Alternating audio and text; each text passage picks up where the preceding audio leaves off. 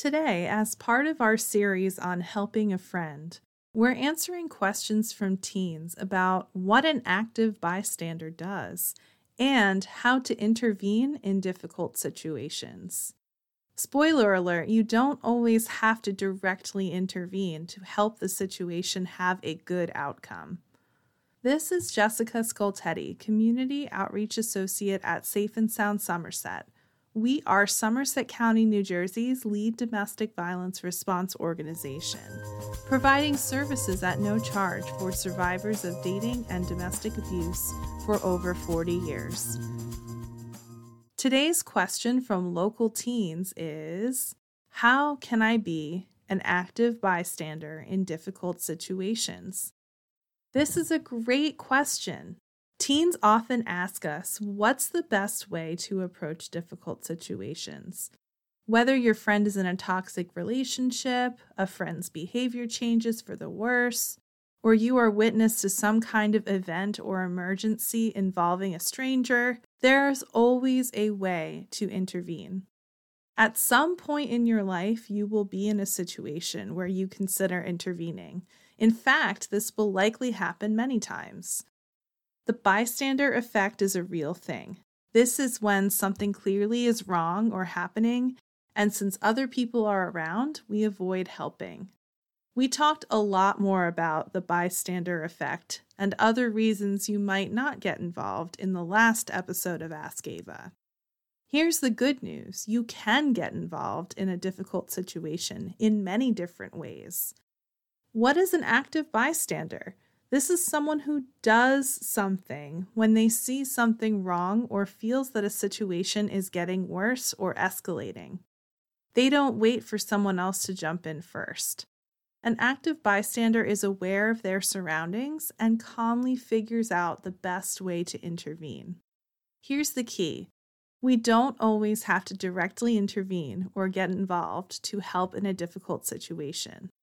There are a lot of ways to intervene, and those are the 5 Ds of bystander intervention, which were developed by Hollaback at ihollaback.org. ihollaback.org. The first D is direct. This is the way of getting involved that most people think of first.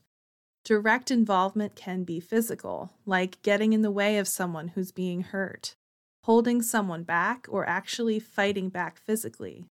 Since we are a nonviolent organization, we don't recommend that last one. You can also directly intervene with words. Maybe someone is shouting offensive names at someone else. You could simply say stop, or explain why those words aren't okay. The second D is distract. This could be like saying, hey, look over there, or changing the subject. You're actively doing things to diffuse or calm or change an intense situation. The third D is delegate. This can mean getting help from someone else when you see a crisis. Is there an adult around or someone who is in charge? Depending on the situation, going to get help from someone else is a really good idea. Delegating can also be giving instructions to others around you. If someone falls off their bike and looks really hurt, you might delegate to the people who crowd around them. You could say to one person, "Can you call 911?"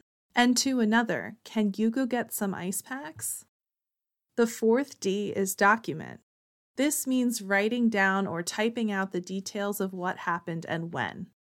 You might also document a situation by taking video, but only if someone is already actively helping the person in crisis.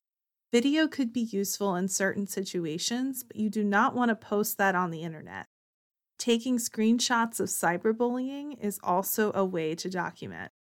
The fifth and last D is called delay. This is where you talk to someone after the situation has happened.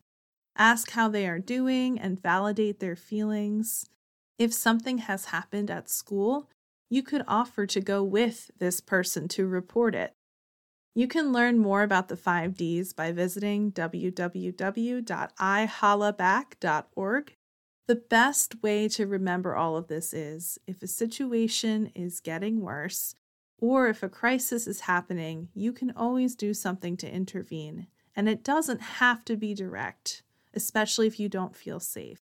To talk with an expert on dating violence, call or text the Safe and Sound Somerset 24/7 confidential hotline at 866-685-1122 for supportive listening, information, and safety planning.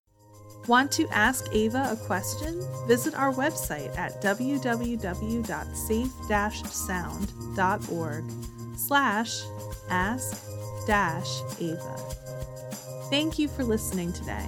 Join us next time here on Ask Ava.